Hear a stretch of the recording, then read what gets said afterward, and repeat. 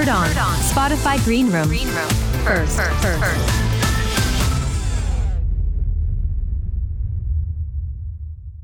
Just waiting for more people to get in here to discuss this wild night in the NBA. What a good time it was.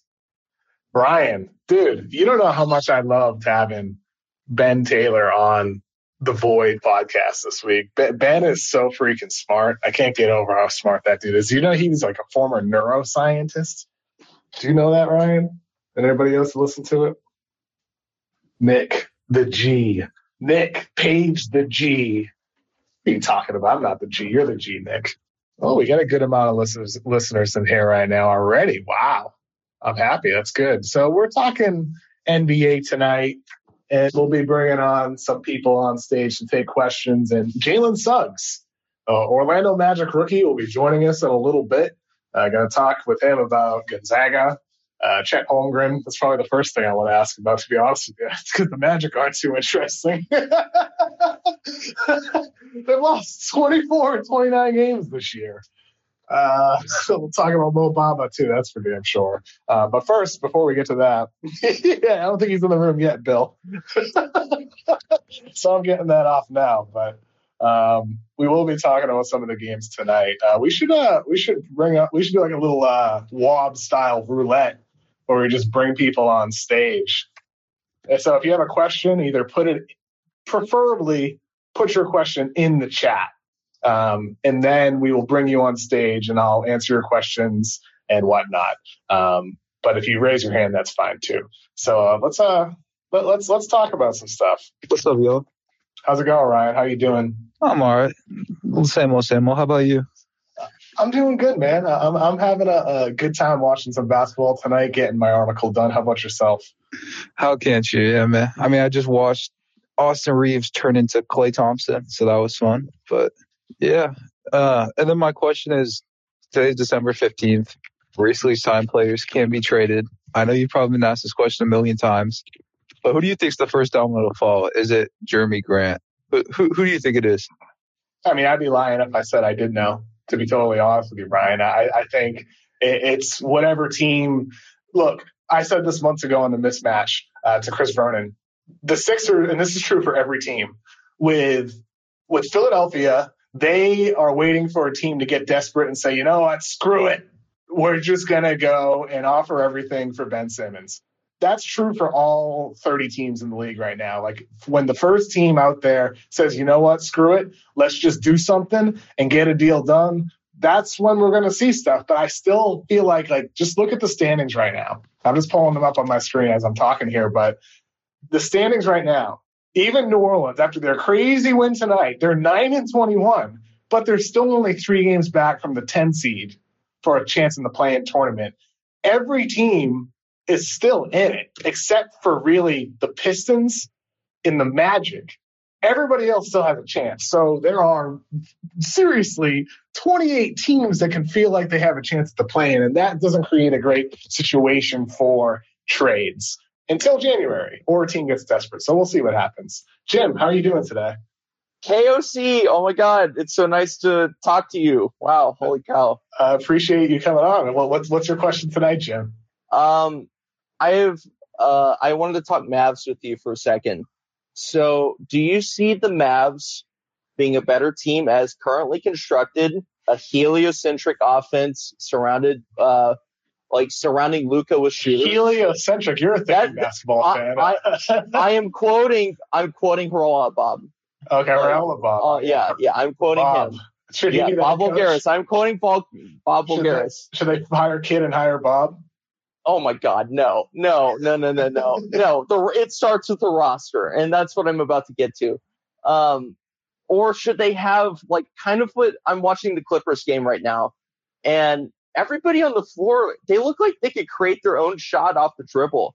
Like you look at Maxi Kleber, you look at Dorian Finney-Smith, Tim Hardaway Jr. is really not that successful this season, but he can also do this. They can all create their own shot off the dribble.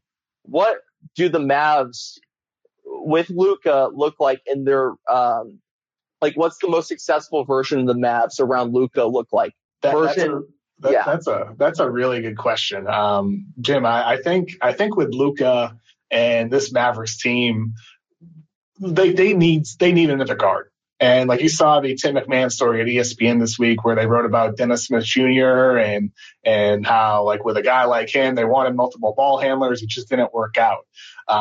But ultimately they're in a position now where, as you said, they don't have a lot of guys who can make plays off the bounce.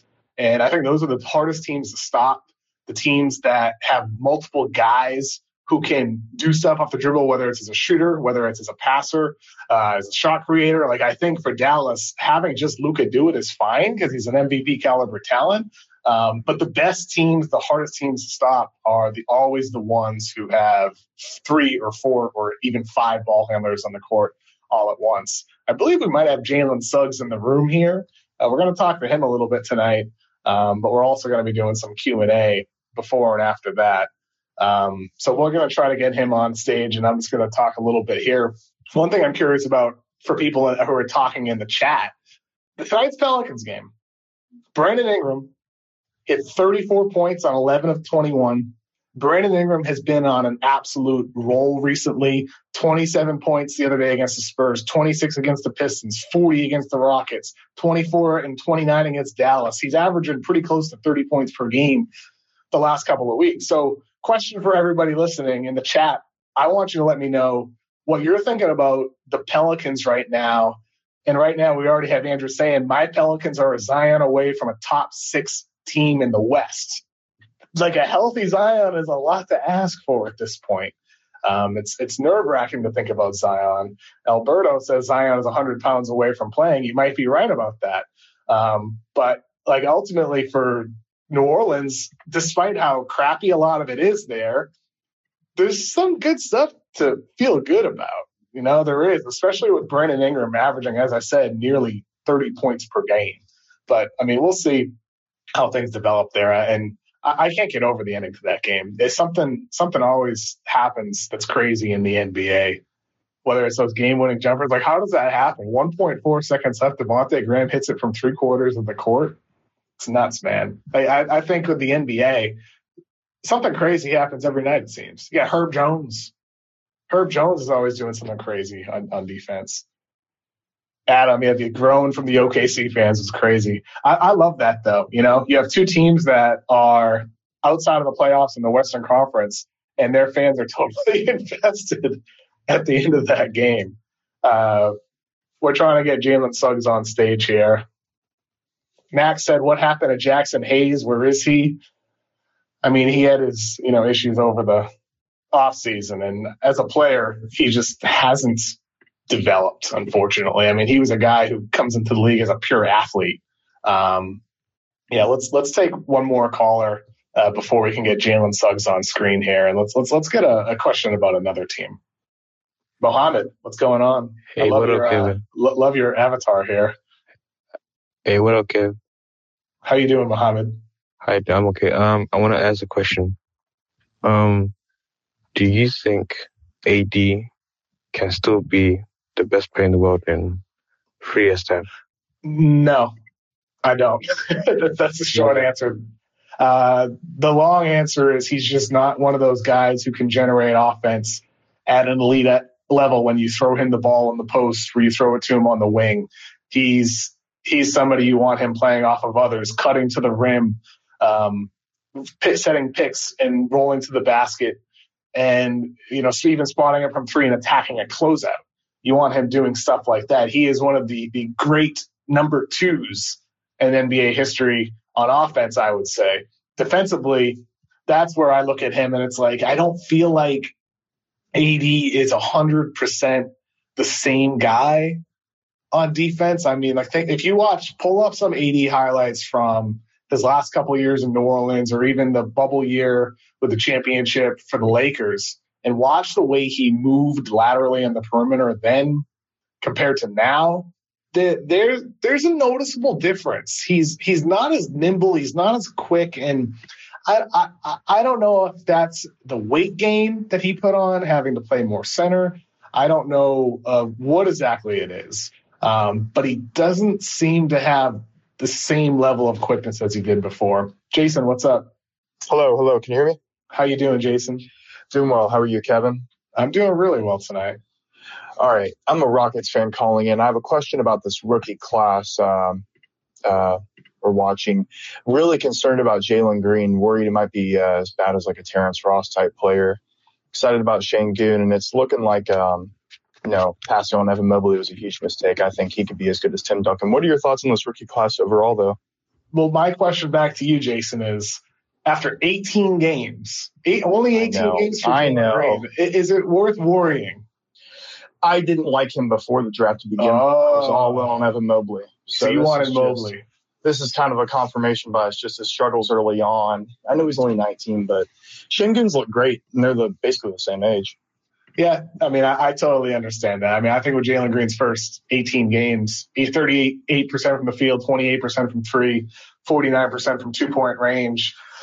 I still really like him. I still really, really like Jalen Green. Even though right now he's 180 pounds. He's very light, and having to add muscle and get adjusted to the physicality of the NBA, stuff like that can take a lot of time. It can take years. And I mean, I had Evan Mobley ranked ahead of Jalen Green on my board, and I don't think, that necessarily means anything this early. But I think, to your point, that there was a safe level with Mobley that you don't have with Jalen Green because of his size, because of some of the weaknesses that he has.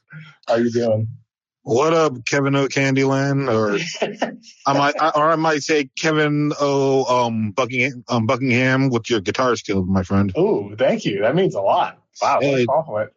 And no problem. I'm probably like the second second person who's very ecstatic about what's going on in Portland right now with my Grizz just playing incredible ball without Morant.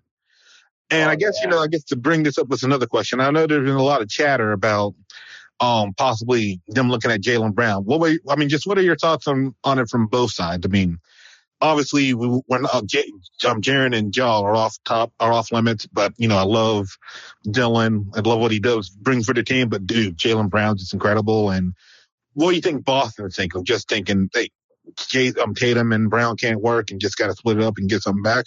Just want to hear your thoughts. That's a good question, Vance. And I think with Jaylen Brown, he's not necessarily available right now. However, the fact that the Memphis Grizzlies in year 3 of Ja Morant are already thinking about, hey, who's the star player that we can get to put us over the top? Who's our Chris Paul?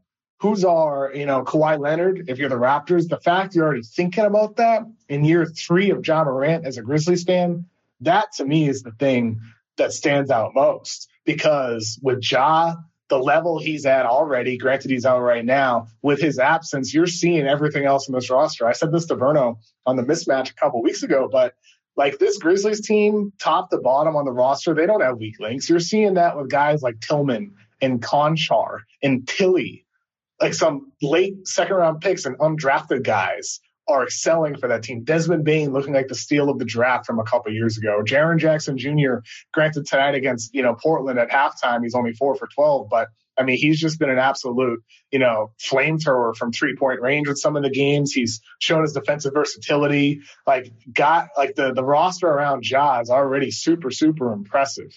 And if you're able to flip picks or, some combination of those young guys into a star level player, I don't feel like the Grizzlies are that far off from being a team that can make a run deep into the postseason. I don't think they're in a position like the Utahs of the world or Phoenix or even Clippers with Kawhi or Warriors. They're not on that level yet, but the Jazz are good enough to at least make some noise with an additional move and maybe even without one, considering how good they are as is.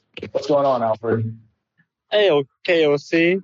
Speaking of the Grizzlies, big Bulls fans here, what do you think about Slow-Mo going to Chicago?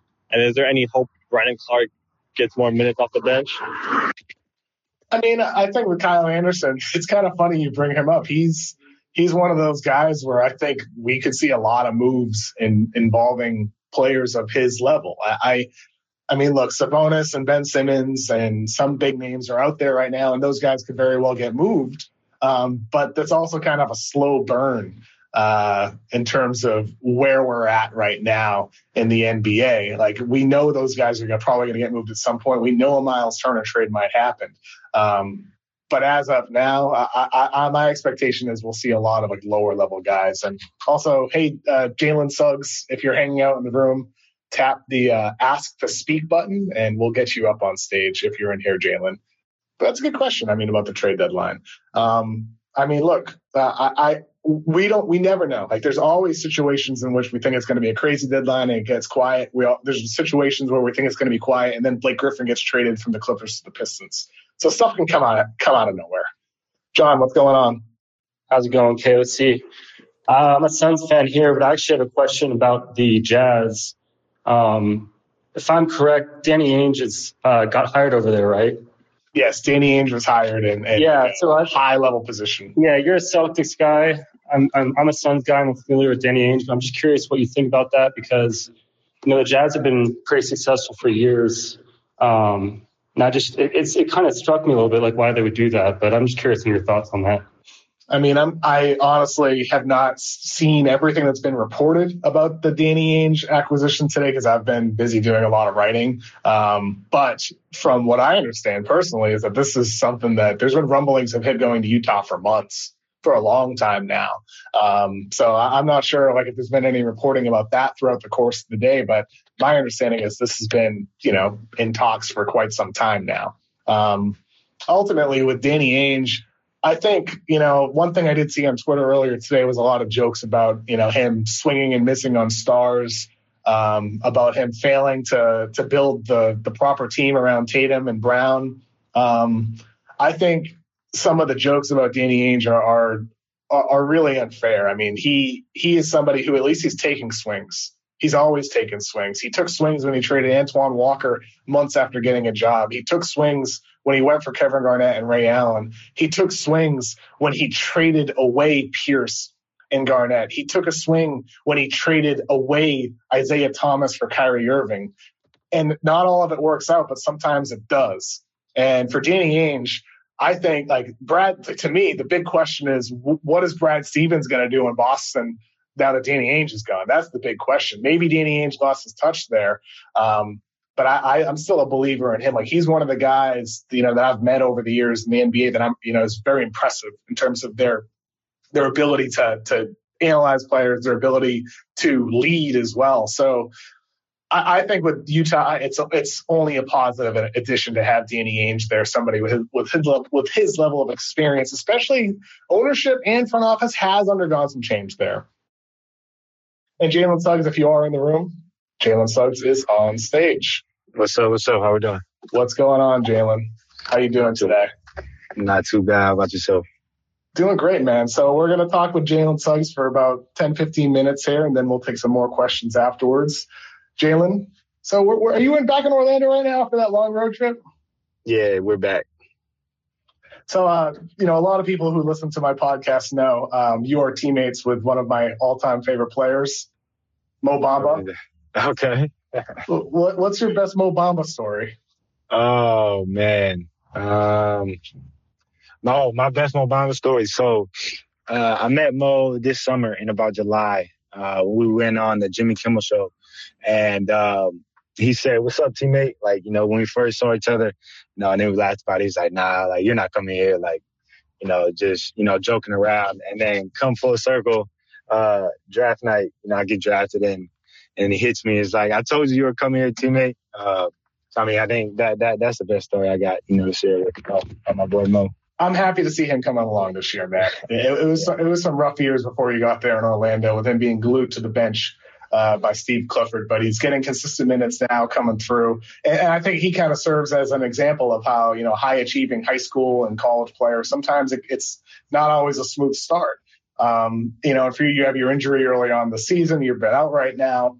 In the games that you did play, whether it was in summer league, preseason, or regular season, what has surprised you the most since entering the NBA in terms of how the game is played on the court, the level of physicality, whatever it might be? I think the level of physicality is a lot more than I thought it would be, and the pace of the game. You watch guys like Chris Paul and some of the better players in the league, Trae Young. Guys who just don't get sped up. And, they make the game look really slow and methodical, and they're able to pick it apart. But, once you get out there, you realize it's a little bit different, and there's a reason that they're some of the best, players in the world. So I think, this is speed and the physicality, have been two things that, caught me a little off guard coming in, but I've, gotten adjusted to, and really have been starting to feel real comfortable with right before, I ended up getting hurt. Somewhat of a related question to what you just said from Thomas in the green room chat. He said, after your first lot of NBA games, what do you think is the most important skill you need to improve on in order to take it to the next level? Mm-hmm. I think for me, the most important skill is, again, just going back to the pace, playing at my pace. Because, again, those last couple games, I felt like I was really starting to get it down a little bit and find my rhythm in it. I'm picking my spots and when to attack, when to distribute, when to be aggressive on defense and things like that. So I think that's the main thing I've been focusing on, over these past couple of weeks is sitting with the coaches, seeing what they see, talking with them about it, during the games and things like that. Just so I can get it all down because the shooting and finishing, all that stuff will come. The best players in the world, go through their slumps, but, especially me being a rookie coming in and, trying to get adjusted to everything, that's the last thing I'm worried about. But I think pace is one thing that definitely can improve and, will improve. I had a question for you about who's the toughest defender that you've faced so far. And Jim Andrews in the chat said, who's the hardest player you've had to guard so far? So, which is each? Who's the toughest player you've had to guard and the toughest player you've had to go against so far? I think the toughest guard so far has been James Harden. Again, one of those guys that you can't speed up, and he's able to knock down shots and get to wherever he wants to go. Really, you kind of gotta hope you miss and get the best contest that you can. So, I think that was a really hard guard. I learned a lot from playing against him 2 times. And then I think the hardest defender is definitely Marcus Smart. He knows where he's going before you're going to go. And, he's physical, he's smart, and, just a really tough defender, and rightfully so. He's well known, around the league for that. I've been, you just said he knows where you're going to go. Is that one of the things that you feel like as a guy you're going to be running offense that you need to really get adjusted to, is guys know where you're trying to get to? They know all your moves, all your spots. Yeah, definitely. You're on the scouting report now, and the scouting report is really in depth in this league, and guys go watch film on you, films, clips that are picked, about things that you like to do. So, that's definitely a thing, but I think that's where, me playing at my own pace and, dictating, what I want to do and where I want to go and, what we need to do as a team, that possession or while we're on the floor, comes into play, and guys know that James Harden is going to it between the legs and, wanting to get fouls and then, maybe hit a step back, but, they don't stop it. So, really just, trying to control what I control out on the court and, play at my pace and get all that under my control. Did you watch Steph break the record last night? I did see it. That was great. What are your thoughts on the way in which the game has evolved over the years since, we were younger watching it and where it is now and where it's going? Where do you think it's going? This to a more positionless game. You got bigs who are stepping out, knocking down shots, bigs who are able to put the ball on the floor and, really cause problems for defenses. And it's hard to guard. It's at this point, the analytics and everything says, you shoot layups or you shoot 3-pointers. But you have outliers and, guys who really thrive in that mid-range game, like Chris Paul, Devin Booker, John Morant, and, the way he's able to get to the paint and, knock down floaters and finish at the rim. So I love where it's going, in a positionless, fast-paced basketball, very competitive. So, yeah, I'm happy to be a part of it. How would you feel if Adam Silver releases a statement tomorrow and he's we're moving the 3-point line back? I don't know. I don't think I would react any crazy way. I'd kind of ask why. Because you got guys like Steph, Dame, of course, who are pulling, from the logo, and there's nothing you can do about it. But I don't feel like there's a need to move it back, per se. I think the game's beautiful right now. Oh yeah. And, I remember I was reading recently, on Grantland.com 7 years ago, guys like Kirk Goldsberry, big numbers guys writing about how the league could evolve. And they were right about how the league could evolve. Mm. But the question they asked then was like, is the game going to become ugly and like all teams are going to play the same? I think teams today try to get the same shots, but they do it in different ways. I mean, like you guys run a dramatically different offense from the next team to the next team. You might be trying to get a lot of threes, layups, and free throws, but every team runs a different type of offense. It looks different. Yeah, 100%. I have a couple of comments in the chat saying the ending of the OKC Pelicans game tonight reminded people of your shot against UCLA. Do you see that? Me and RJ just watched it like 10 minutes ago, right before I got on, and that was crazy. That is crazy. The shot that Shea hit was wild in itself, and then for Devontae to answer with that is nuts. Yeah, that was nuts, man. A question for you. You won at the highest level in high school, and you went all the way back to the national title game in college, and now you're on a Magic team that's lost 24 of 29 games. After winning so much in basketball growing up, what adjustments have you made to your mindset through your NBA career early on to deal with some of the losing? That has been an adjustment for sure. Definitely has. For me, my mind is kind of switched, just, stick with the process and, take the highs, for what they are, take the lows for what they are, continue to get better and do what I can do and control what we can control, for myself, as organization. Teams go through this. The Lakers, right before LeBron got there were, bottom team in the league. Of course they're the Lakers, so people are going to go there. But I mean, you look at teams like the Grizzlies, things like that, teams like that, you got to go through those lumps, and rebuild a little bit and restore, restore what you had. So, we're going through that right now. But what keeps me up is, the people that we have around, on the staff and in the locker room. We got a lot of young guys with talent, who are hungry to get better. And, we work really well together. We all push each other. So really just trying to, not take losing as a loss, but as a part of the process, something you can learn from. As long as you're doing your, what we set out to do in the locker room and, accomplishing those things, then, sometimes, losses happen. It's hard to win in this league. It sounds like you're kind of taking a growth mindset approach, to keep the positive vibes going. How much of that comes from Jamal Mosley, or is it somebody on the team that really tries to inject that growth mindset into you guys? I think a lot comes from Coach Mose. He's the same position as us, young, first year as a head coach. So, we're able to bounce ideas and talk to each other a lot. And, he doesn't act like, he knows everything and, we know nothing. We're able to talk and, figure things out as a team. And the rest of the staff is great as well. I mean, guys like Nate Tibbetts, Coach Oz, Jesse Murmis, we're all on one page, all working to get better, energy's brought every day, so that we can get to that point. Right now we just have to stick with the process. And I think we're all on the same page in that. And, we're getting better. We're getting better every day and every game. How much Chet Holmgren have you watched? That's my boy. And he goes to the Zag. So, I've watched pretty much every game. Every game. Can you give me your best Mike Schmitz or Mel Kiper impression and give me a breakdown of his game for some people who don't know anything about Chet Holmgren? Oh, man, my boy Chet. He's a do-it-all type of guy, and he's a really unselfish guy, honestly. He's able to defend with the best of them. His on ball, of course, can get a little better. As 7-footers, you don't see many 7-footers sliding and guarding, at 25 feet. But, I mean, he's one of the best rim protectors I've ever seen. And, being able to play against him, growing up and, seeing his progression to where, I was a senior, he was a junior in high school. And, I mean, it's tough to finish. You got to get real creative and, with how you're going in there because, he's a smart shot blocker. He's just jump up and block. He times you. He knows how to maneuver his body and things like that.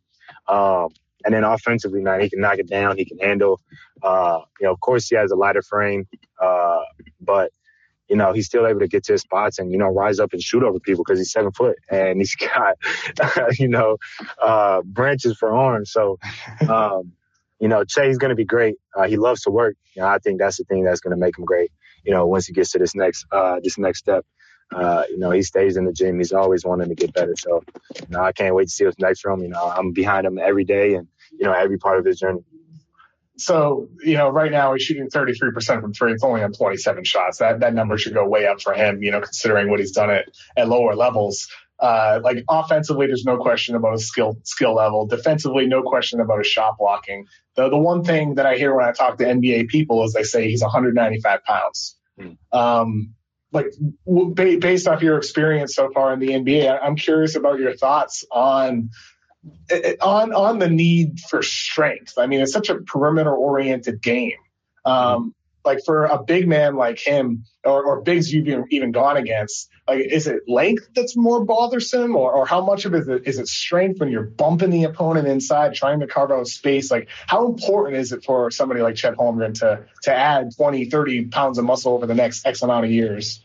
He definitely has to put it on. He's done a great job in working on his body and continue to get stronger.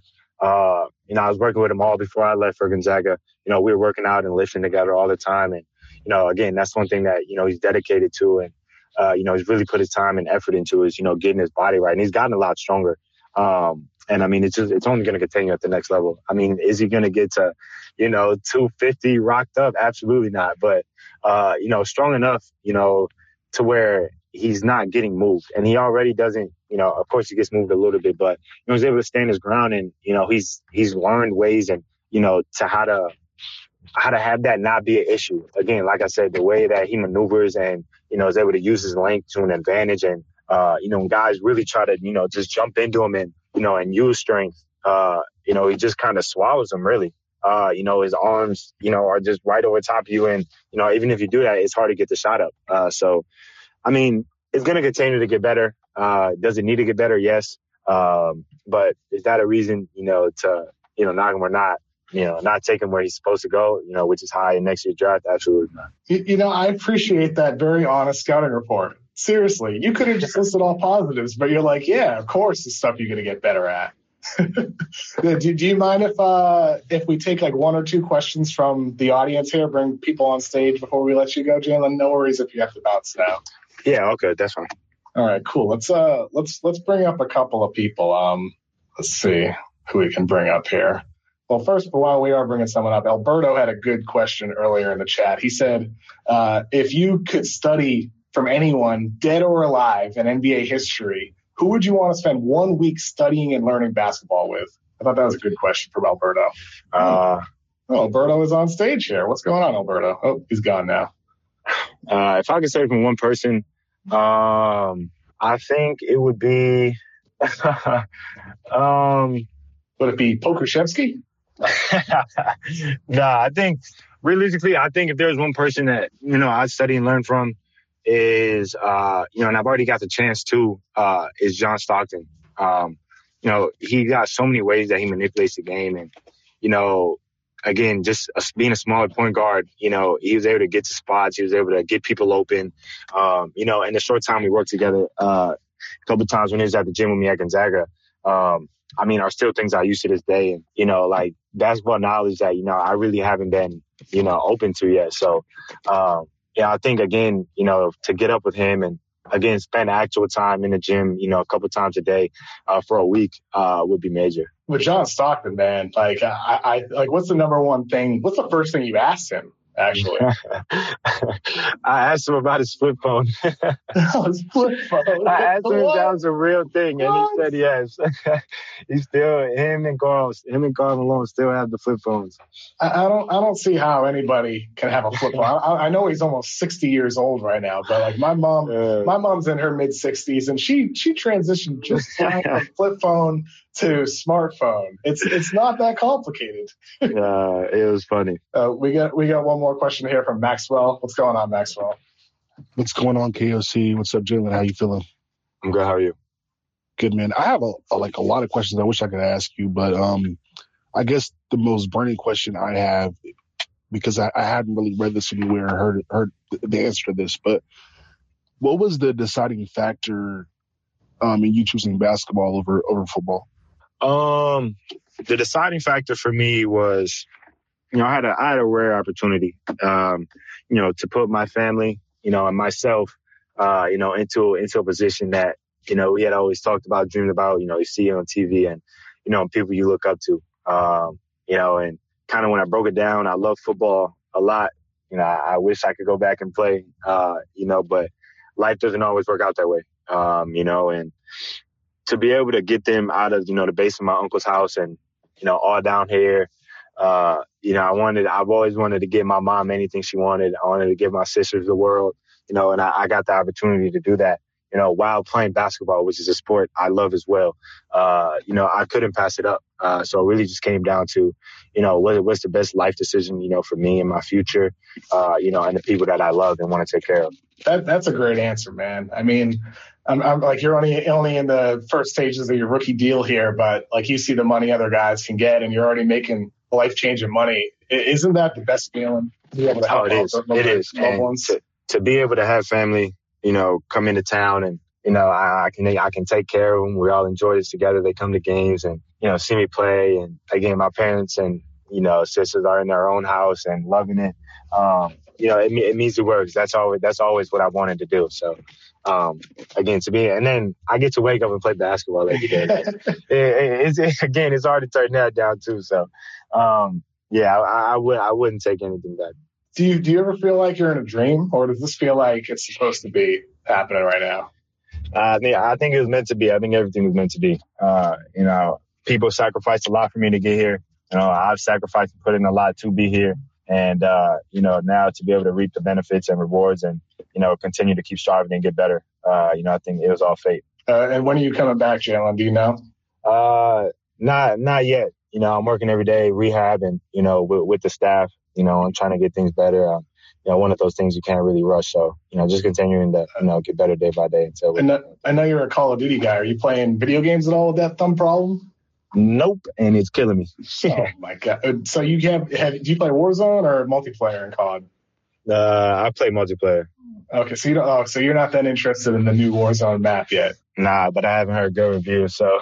Oh, come on, man! I like it better. I think the new Warzone map is way better. It's more terrain, less buildings, but that to make it, you should give it a chance. Once your thumb is ready, I know you're ready to play NBA basketball, but you should try Warzone. That's more important.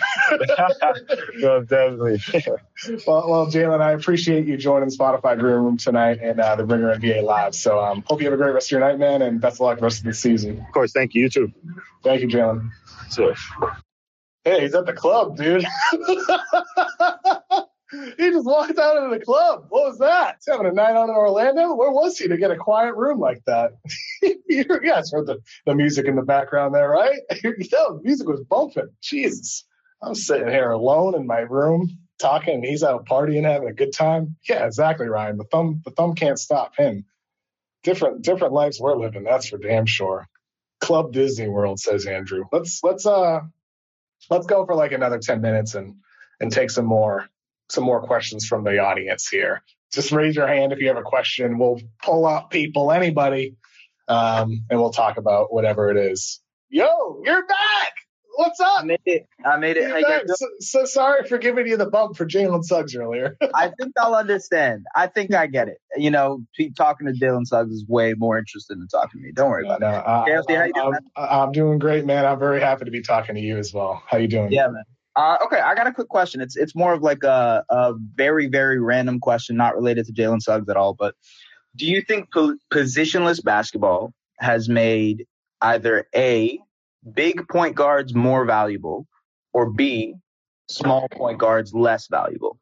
That's a good question. It's like a philosophical question about how you build a team out and all that. I mean, I think it could be a little bit of both, but we're nearing the point that it's going to be leaning towards the big playmaking guard is just more valuable. We're not at that stage yet. We're not at that point yet.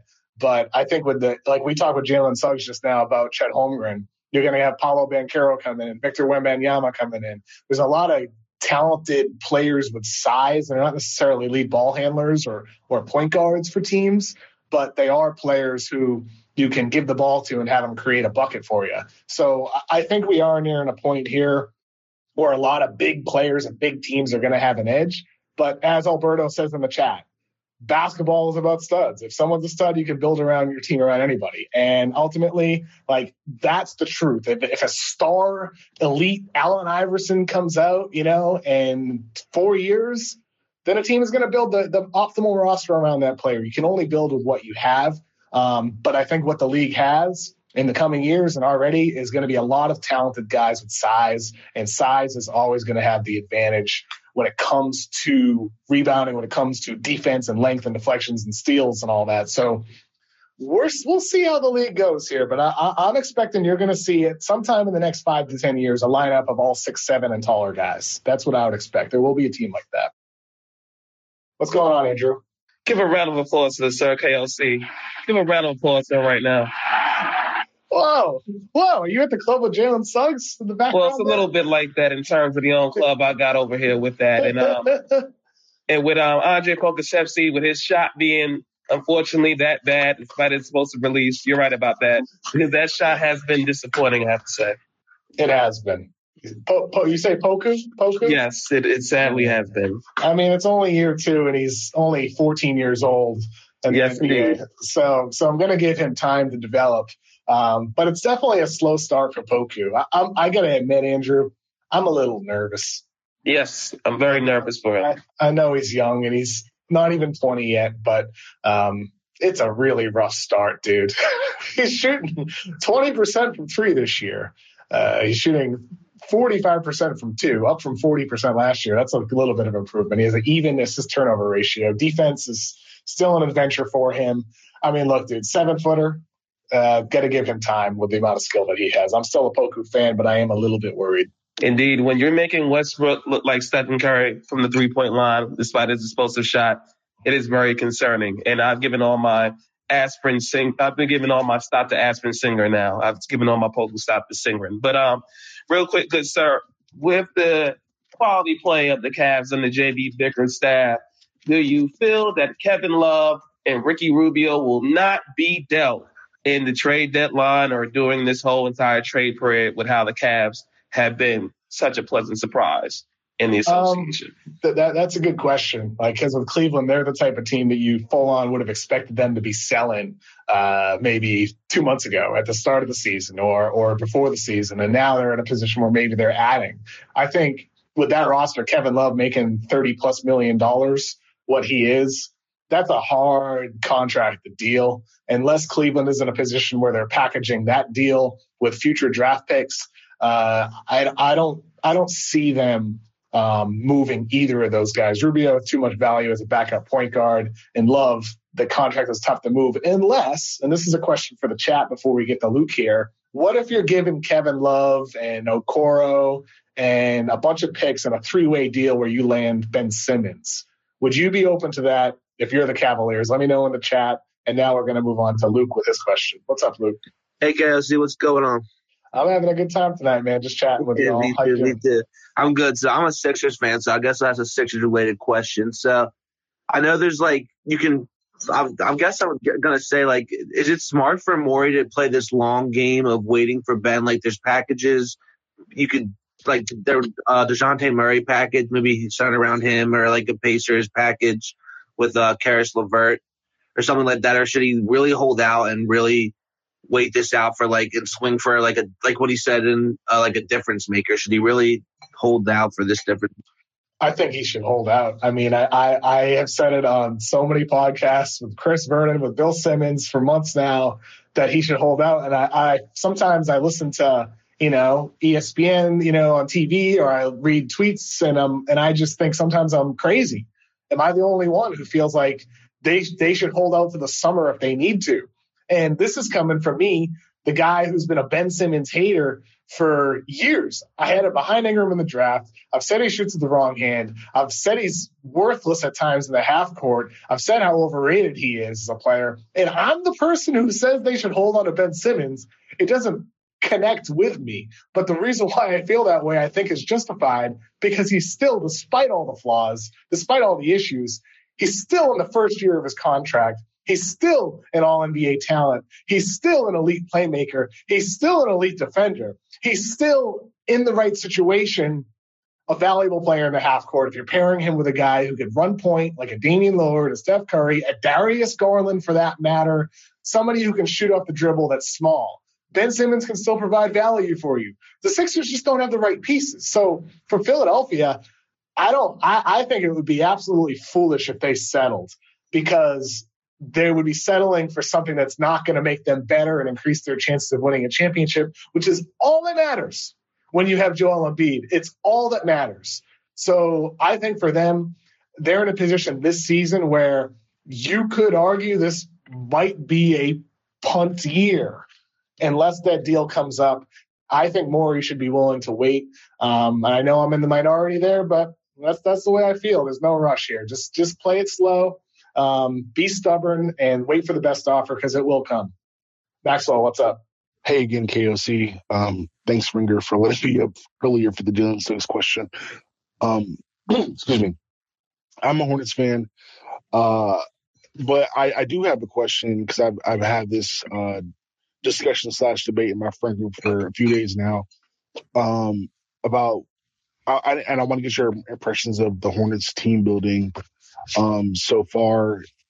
Obviously, some of the young pieces that they acquired before LaMelo, Miles Bridges, Cody Martin, they're having really good seasons, and obviously the team is trending in the right direction. But just from like a long-term perspective, what do you think about what Charlotte's doing? I like what the Hornets are doing. LaMelo Ball is on a all-NBA trajectory. We'll see how he continues to advance in the years to come. But anytime you have a guy like that, you automatically should be feeling good. And he has, we'll see how the pieces change around him in the next 5 to 10 years, but the construct of the players you're looking for are there. Whether it's a secondary ball handling presence, a low maintenance guy like Hayward, or Terry Rozier, a guy who's a spark plug scorer to play next to him, or whether it's a 3-and-D wing like Kelly Oubre, or an explosive wing like Miles Bridges, all the pieces that make sense around LaMelo Ball are there for Charlotte. The big thing that they're missing is a center. You get Plumlee in Washington, Richards. It's not horrible by any means there, but they need somebody who can complement LaMelo, whether it's a Capella type like Harden had in Houston, and now Trae Young has in Atlanta, or whether it's like a star level big like a Cat or an Embiid, somebody like that. If you're able to pair LaMelo in the backcourt with a star in the front court, to me, that would be the optimal way to build that thing out in Charlotte in the years to come. But as they are now, they're in good shape. I wouldn't rush things here. I think if they're able to make a fair trade for somebody like Miles Turner, that would make some sense. But I also don't necessarily think Miles Turner is your long-term answer. So I like the spot they're in, but of course you got to play it slow and find the right deals along the way. Matt, what's going on? How's it going, KOC? Big Cavs fan here. Obviously, it's just been ecstatic the past couple weeks. Just riding on a high right now. Big you fan must of be the like Simmons. Snoop Dogg levels, dude. Oh yeah, it's been amazing. Big fan of the Simmons trade idea. You like that? The love and a bunch of picks for Simmons? Oh yeah, possibly a 3-team, I would think, because I don't think Philly would be interested in much of what we have. Yeah, three-way would probably have to be. I agree. I'd be interested to see how that would fit with just the culture I feel like been building in Cleveland. It's like summer league. A lot of the young guys came out to Vegas and got some practice in. And just they're going to Canton Charge games together. He seems like he has a close relationship with Garland. And I don't know. I just fell in love with Simmons like that first year, the summer league and stuff.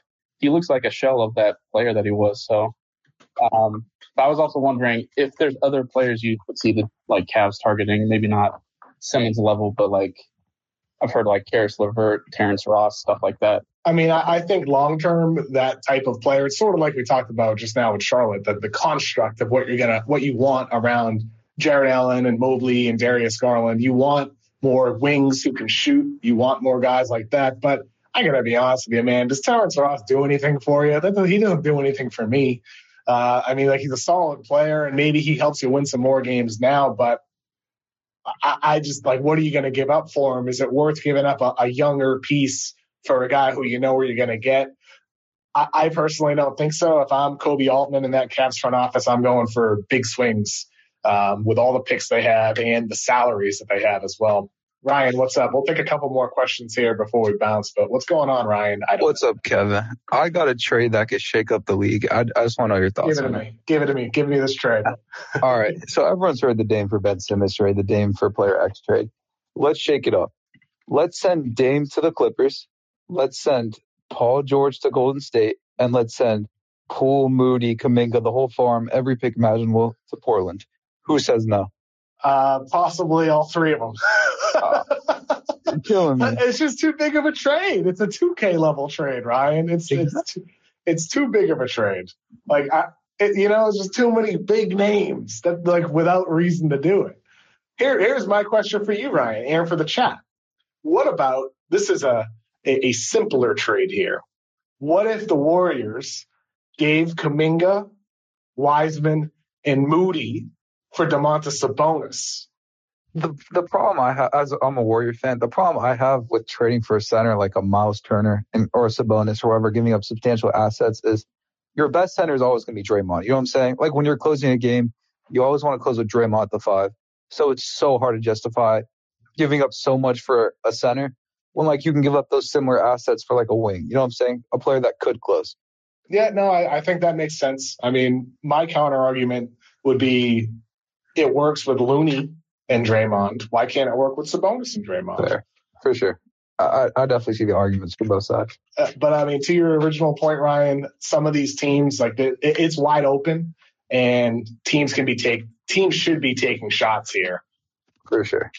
Thank you, Ryan. Appreciate it, Ryan. Last question here. Burton, what's going on, dude? Burton, are you there? What's going on? Oh, I hit the mute button. I thought you hit the mute button. How you doing? Genius over here. I know we talked a lot of Cavs stuff already. Are they for real? Is Cleveland for real? I'd say yes, they're for real. They might not be 18-12, 4 seed in the East for real, with Miami coming after them and Philly struggling so far and Atlanta at 500. They might not be the 4 seed for real, but I do think Cleveland's for real in the sense that Evan Mobley, I'm a buyer. Darius Garland, I'm a buyer. Jared Allen, I'm a buyer. Okoro, even despite his limitations as a scorer, I'm a buyer with his defense and ability to at least score at the rim. So a lot of young talent on that team that's clicking, and it fits. Like, the pieces fit together. And Bickerstaff is one of the guys, like Andy just said in the chat, he's a coach of the year candidate. He deserves to be. I mean, last year, they did the same thing with 3 bigs on the floor with Larry Nance, one of my favorite players to watch in Cleveland the past couple of years, now kind of fading away in Portland, not playing his proper role, though it's been better the last week in Portland with CJ McCollum out, Powell at the 2, and Nance in the starting lineup.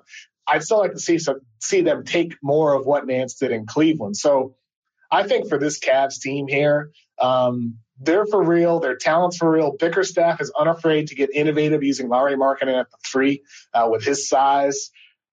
I really like what they got. I like what this team has and what they're building. How do we measure success? Is making the playoffs success, or is, like, winning a round success with the team? That's a good question. I mean, what is success for the Cavs?